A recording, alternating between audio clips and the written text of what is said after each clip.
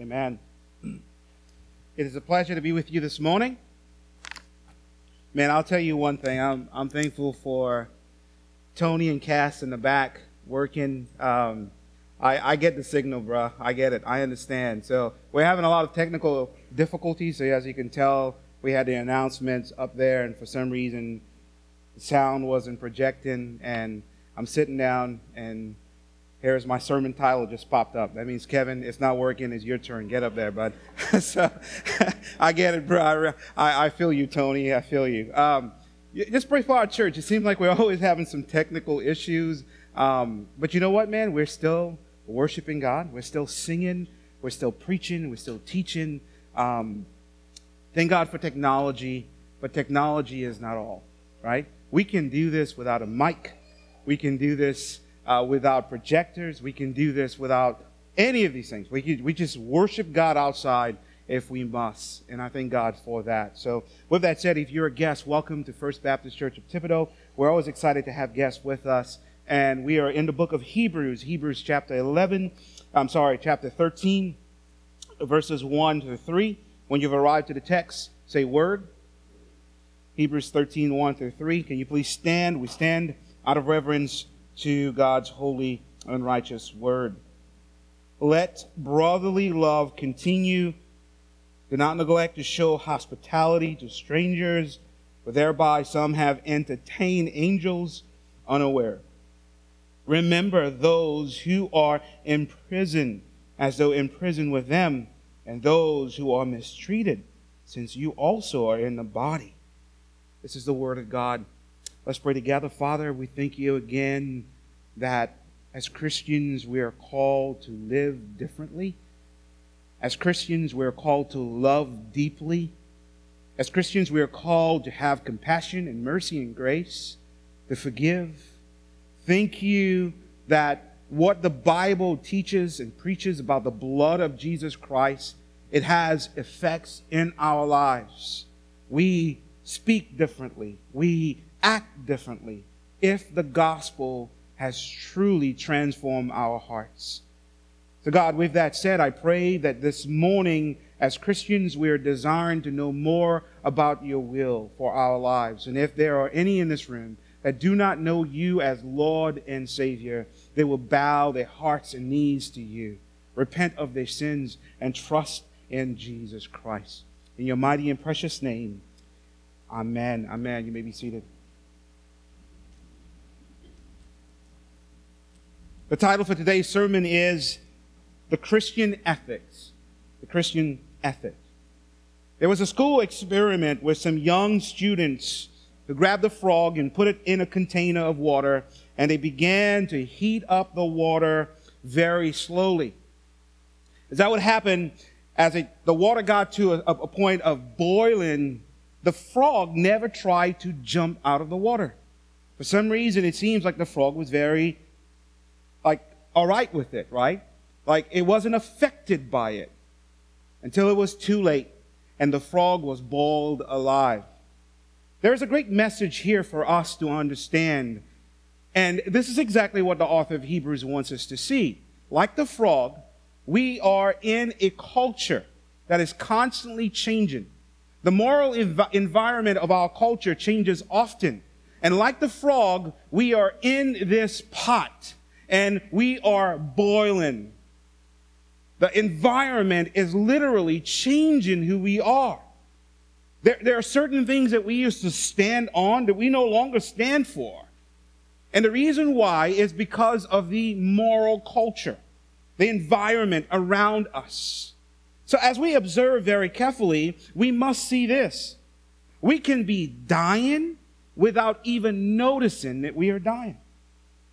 And this is a call for us Christians to wake up. Do not be like this frog. Do not be placed in a container where our environment is boiling us alive. But how do we do this? Well, it's our ethics. And what do you mean by ethic? Ethics has to do with the standards of conduct, our behavior, or moral judgment. Now, it is important for us to know this, that ethics will not work without doctrines, biblical doctrines. John MacArthur says it best. He says, doctrine is the foundation on which any practical ethic must be based. And when you look at this passage of Scripture in Hebrews chapter 13, the author of Hebrews wants us to see that doctrines should influence our ethics. It's either our ethics are being influenced by the culture or being stimulated by sound doctrine. And here specifically, we must observe what the New Testament writers are doing, specifically the author of Hebrews. So, in the New Testament, they do this on a consistent basis. It's not like the Nike slogan, just do it. It's not just about ethics, but it's about biblical doctrines that stimulate your ethics, right? So what they would do on a consistent basis in the New Testament is that they would begin their epistle or their letter with a lot of doctrines. We see it in the book of Romans. The first 11 chapters of Romans is about what? Doctrines. And then in chapter 12, he begins with the imperative, the ethics, the practicality, what you must do. The author of Hebrews is doing the same thing here. He moves on from theology to practicality, from exposition to exhortation, from creed to conduct, from doctrine to duty, from indicative statements to imperative commands. And he has done that throughout the book of Hebrews as well. For example, the first 11 chapters, he's been sharing about doctrines, especially chapter 11, the doctrine of faith. He defines faith for us. He tells us of the characteristics of faith altogether. And then he gets into chapter 12 and he says, now you must act upon this. In view of the doctrine of faith, allow that to stimulate your ethics, your practicality. And how do you do this? You run the race before you. He does the same thing here again towards the end of chapter 12. In chapter 12, he shares that God is a consuming fire. And this is the doctrine of God's holiness in chapter 12. And he ends chapter 12 by telling us that God is a holy God. This is a doctrine. Now, in chapter 13, he says to us, apply it. Because God is a consuming fire, what must we do? We must love our brothers deeply. We must show hospitality to strangers. And we must remember those in prison. Doctrines influence our practicality. Come in closer and think deeply about this. How we think about God has everything to do with how we treat others. Your belief about God is shown in the way you treat others. So even some of us might say we have the right doctrine, but then we find ourselves treating people horribly. No, you might have the right doctrine up here, but not down here. Right biblical doctrine should cause us to love people deeply, love God deeply, love people deeply. This is why when you find a group of people who become very legalistic and they're saying, man, I am so holy, I am so set on Christ that I can't stand being around people. Everyone gets on my nerve. They're not holy as me. I'm like, there's a major problem with that. Because the closer you get to God, the deeper you will fall in love with people. The more patience you will have for people. This is the beauty of this text. We should love God deeply. Kent Hughes mentions this. This is why worship is so important, because a proper grasp of God will guide our footsteps in the world. Here's a question that we should ask as we approach this text. If God is a consuming fire on Mount Sinai, and God is a consuming love on Mount Zion, what must we do? How must we approach God? And this is what Hebrews 13, verses 1 through 3 tells us. We approach God by loving our brothers deeply, showing hospitality, and remembering those who are in prison. Don't you just love Scripture? It tells us exactly what we must do. It tells us exactly who we are. It tells us who God is, and we must fall in love with Him. Don't you just love Scripture? This morning, I want us to see exactly what the text is teaching us here. After giving commands to pursue peace and holiness, in chapter 12, verses 14 through 29, the book of Hebrews presents 3 commands that deal with social life of the Christian. These 3 commands will be our points this morning. What are the commands? One, notice with me, point number 1, we must continue in brotherly affection toward the saints. We must continue with brotherly affection toward the saints. We see this in verse 1. 2, we must show hospitality towards strangers. And 3, we must remember those who are in prison. Verse 1, verse 2, and verse 3. That's our 3 points. So point number 1, we must continue in brotherly affection towards the saints. Now, listen, the primary moral standard of Christianity is love. And particularly here, it's love for your fellow believers. Love them deeply. The word that he uses here for love is Philadelphia, right? We know what Philadelphia is, the city of brotherly love. But this is 2 Greek words that makes up this one word for us. Phileo is love, great affection, tender affection towards someone. Adelphos is the word brother in Greek, but it's brother to mean brother of the same womb, right? So if you have a great relationship with your sibling, you know how it feels to love your brother, to love your sister. They get on your nerves, they do things to you, but you have a deep love for them. Now, I'm not saying every single one of you have great relationships with your siblings, but some of you who do, you get this. But here's the deal.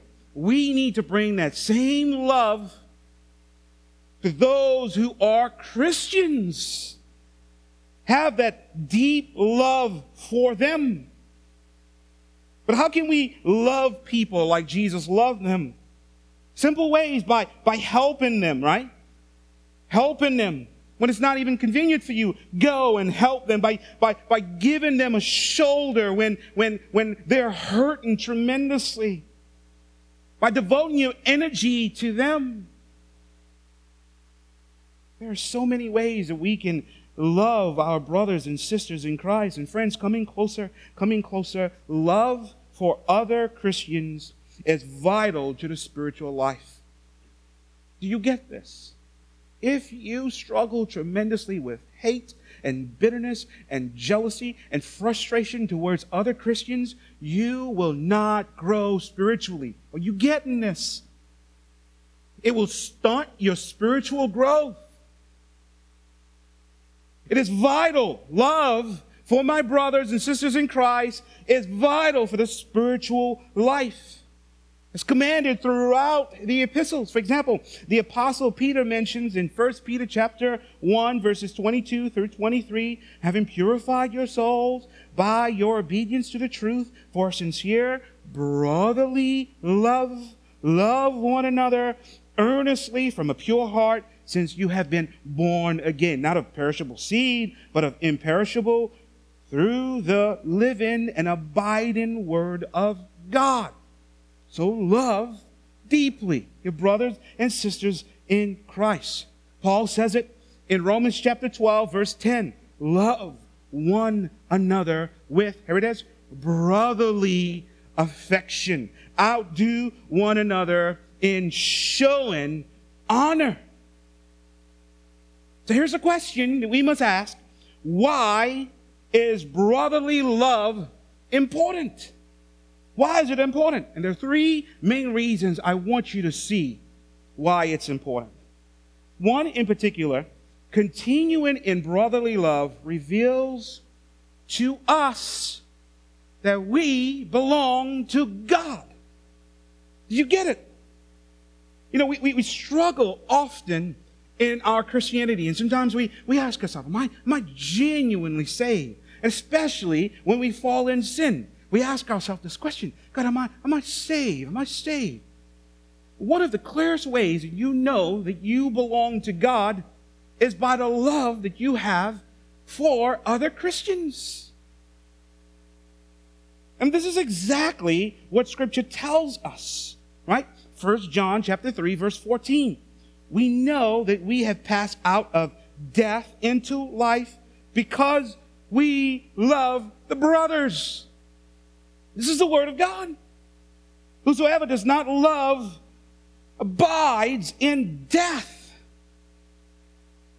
So my love for other Christians revealed to me that God's love abides in me. Why is that? Because in and of myself, there is no way possible I can love other people.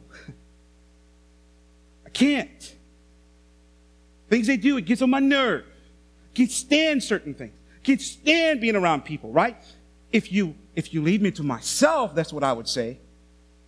But because of the mercy and grace of God, because I have tasted the love of Jesus and I'm close to the heartbeat of Jesus, I know his heart beats for others.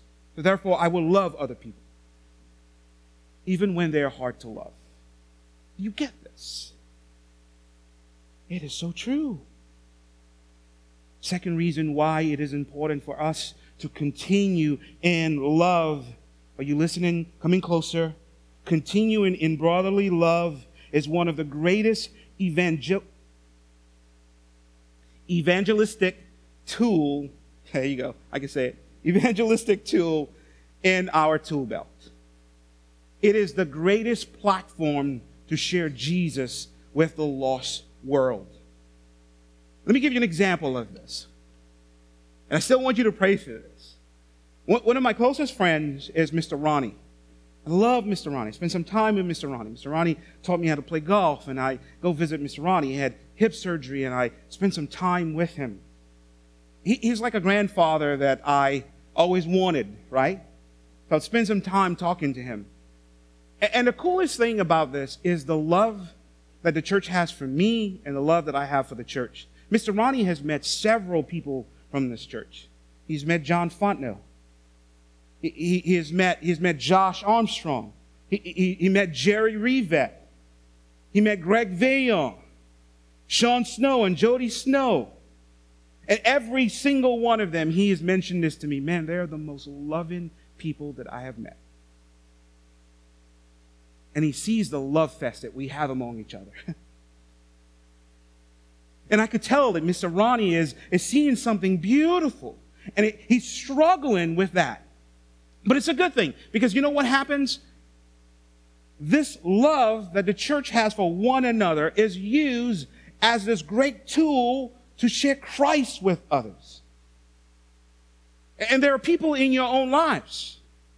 If all you do is talk bad about people who come to church here, what you're doing is you're becoming a stumbling block to others so they won't see the truth like they ought to. But if you talk highly of your relationship with others in the church, man, we're reading scripture together. This is my brother. This is my sister. I pray for this one. This one's going through a tough time. It is used as a great platform to share Christ, to draw others to Jesus. You don't believe me? Listen to the words of Christ. This is what he mentions in John 13:35. By this, all people will know that you are my disciples, if you have love for one another. This is a great tool. 3, continuing in brotherly love pleases God. God is pleased when he sees us in this love fest, loving each other praying for each other, confessing, forgiving, showing mercy and grace to each other. God is delighted and well pleased. You know why? Parents, you get this. What breaks your heart above all things is to see your children fighting and hating each other. It absolutely breaks our heart. Because I look and I see, this is my son, my daughter, get along, right? Get along. And I get it, you're going to fight every now and then, but if I see there is a sense of hate, it destroys me. It destroys you.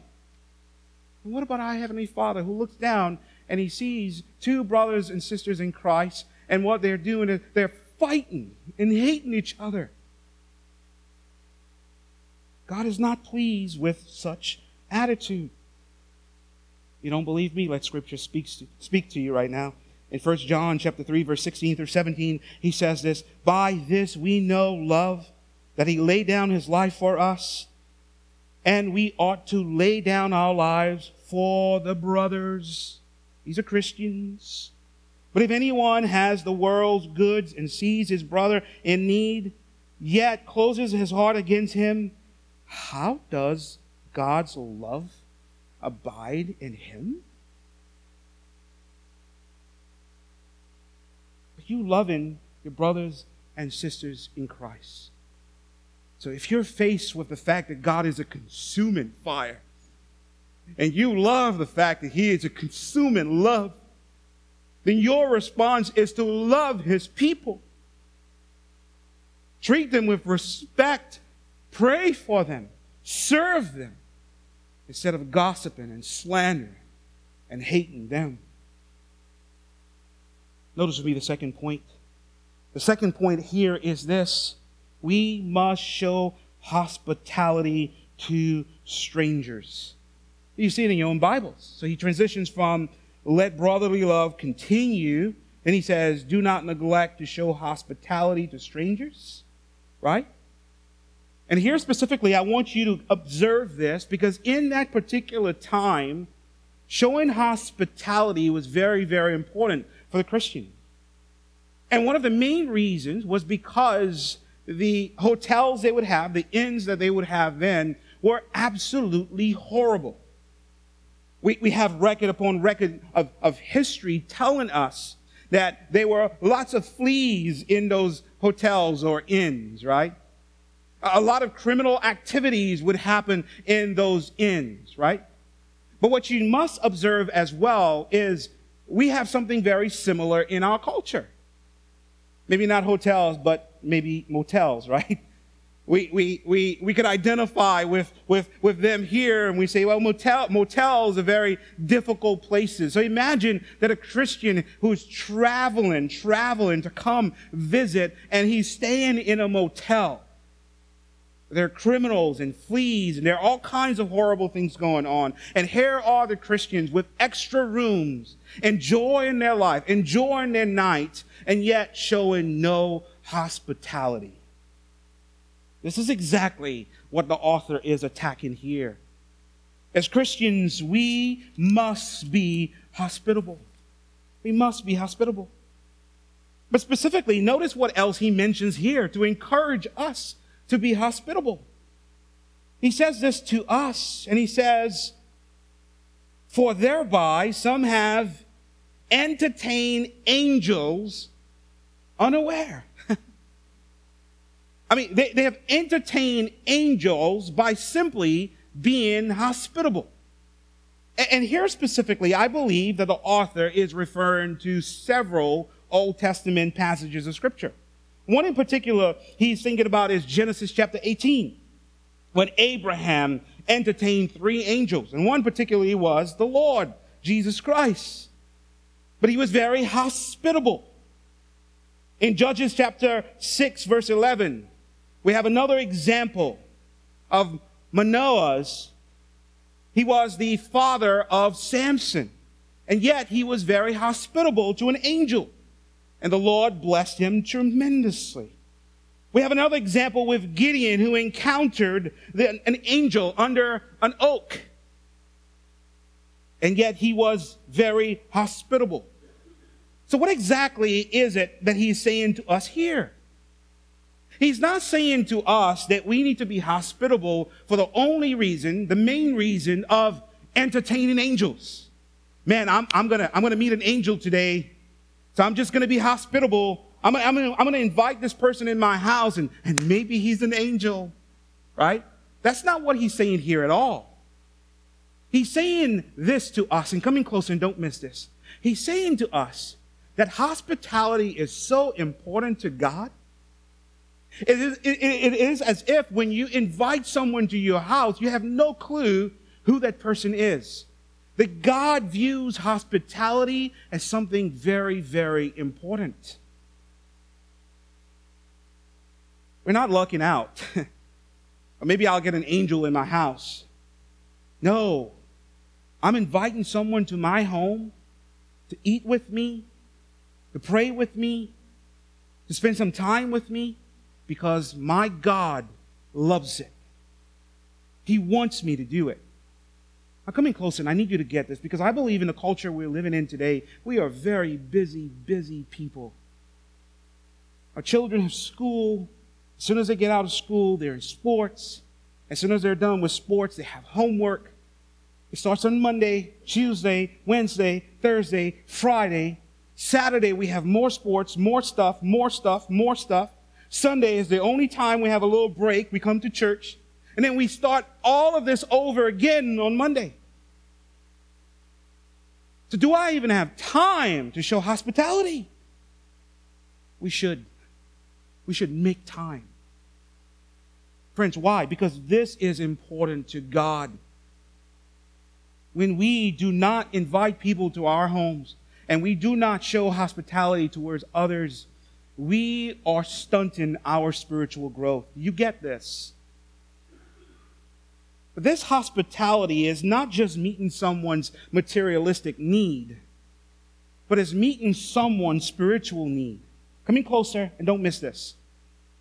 There is nothing better than meeting up with someone at their home. You know why? As you sit down and you talk to someone at their home, as you sit at the table, as you drink coffee with them, they will be as honest with you as possible. They are very relaxed. They're able to share with you what's in their hearts. And there is something beautiful about meeting someone, talking with someone at their home. This is why, for a Christian, if we're called to invest in others and disciple others, we must show hospitality by inviting people to your home. You don't get it, Kevin. My house is dirty. My kids dirty my house. I have laundry. I have all of this to do. Do not worry about that. Get them to come. Ask them to fold the clothes with you. It's okay. Tell them I said it. Blame it on me. Get them to cook with you. Get them to put your kids to bed with you. That's what hospitality is about. And I understand now Western culture, it's weird to do that. We would rather not invite people to our homes than even ask them to come and join us. Which one do you think is worse? Not inviting them to your homes. And here specifically, he shares that we ought to invite others. Show hospitality for Christians and also to strangers as well.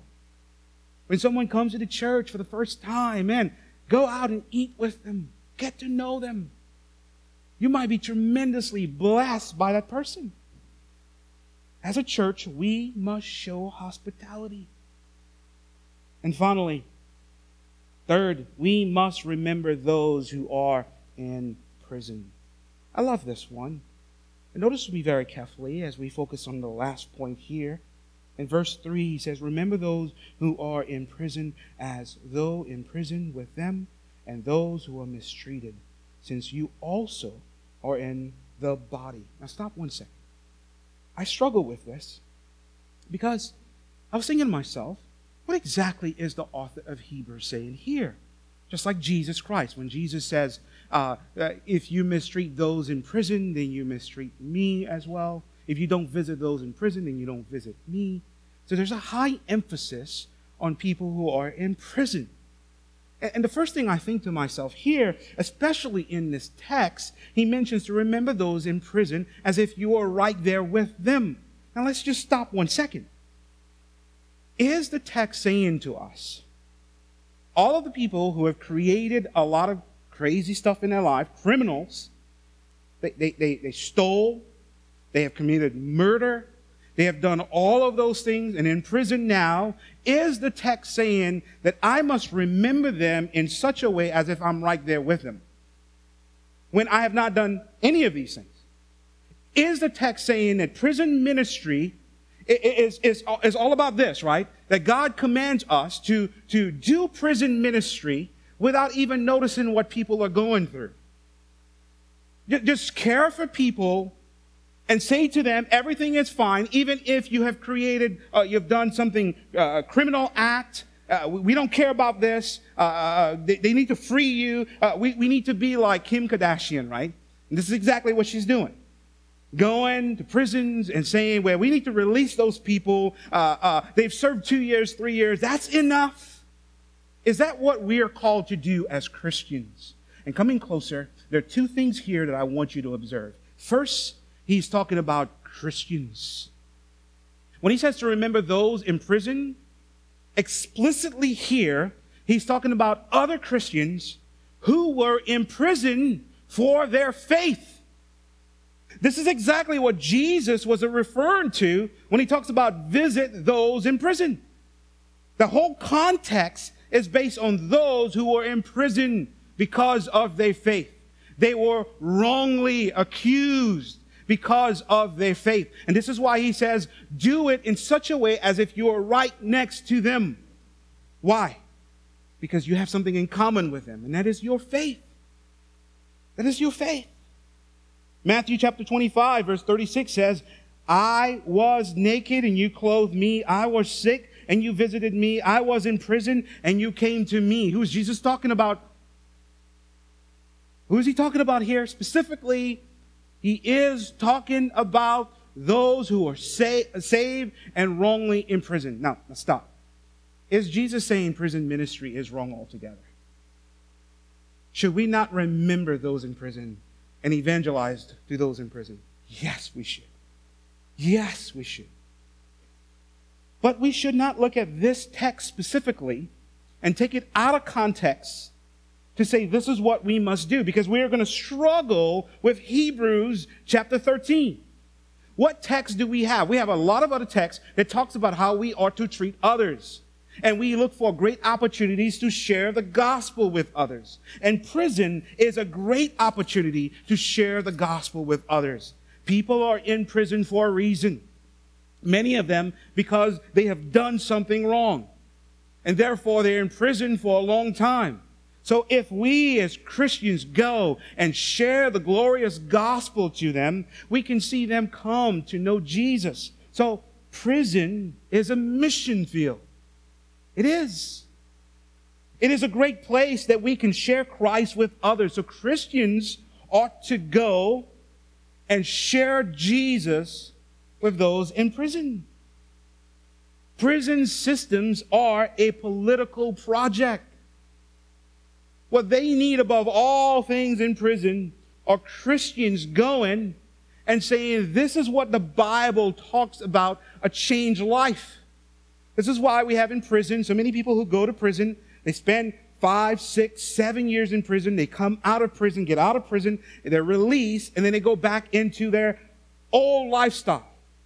But Christians, if we infiltrate the prison system and begin to share Christ, the changed life, the gospel, and people grab hold of that, then they will be a new creation. You see it? So we can go into the prison and share Jesus with people.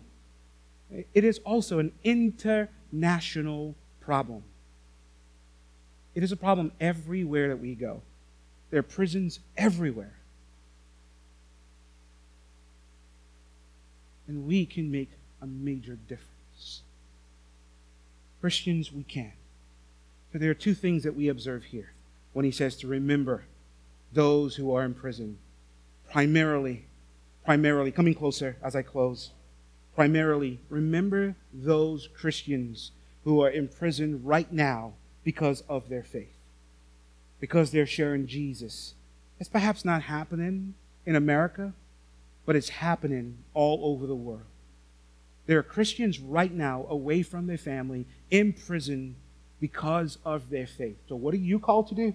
Remember them. Pray for them. Think of them. Ask God to visit them. And then what else do? We look at the prison system today and we say, as Christians, God sent us to share the gospel. They have no hope. We want to give them hope. We want the gospel to transform their lives. But this is exactly what we have before us. As we observe the consuming fire of God on Mount Sinai, the consuming love of God on Mount Zion, we say to ourselves, God, there must be change in us. What are the changes? Continued love for my brothers and sisters in Christ. Showing hospitality to strangers. And remember those who are in prison. This is what we are called to do. Will we do it? Let's pray. Father, we are thankful for your mercy and your grace. We're thankful for the truth within Scripture. We're thankful that we do have a great obligation to share Christ with others. God, use us here in this local congregation to love each other deeply with this brotherly love, tender affection. God, we show a sense of hospitality to strangers, hospitality to our brothers and sisters in Christ as well. That we open up our homes, God, to spend time with people, to pray with people, to know people. God, cause us to be great missionaries, because that's exactly what you've called us to be. We are primarily missionaries, God. Missionaries who share Jesus to a lost world. But God, I know we are so busy in our lives doing things for ourselves. Busy, God, working. Busy with schoolwork. Busy with activities. Slow us down, O Lord. Slow us down to see what is eternal. Allow our children to see what is eternal.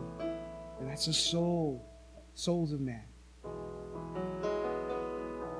But God, I pray, Father, as well, that there is a great sense of us remembering those around the world, and maybe even in America, who have been imprisoned because of sharing their faith, sharing about Jesus. God, I pray that we can intensify, you can intensify our prayers for these people. Visit them, O Lord. Be with them. Be with their families, God. Perhaps we are not experiencing this today in America, but one day we will. But let us pray for those who are in prison. Let us also pray for those, God, who are in prison in America and all throughout the world. And God, they're at a point right now of feeling hopeless. Use us to bring the gospel, to share the gospel.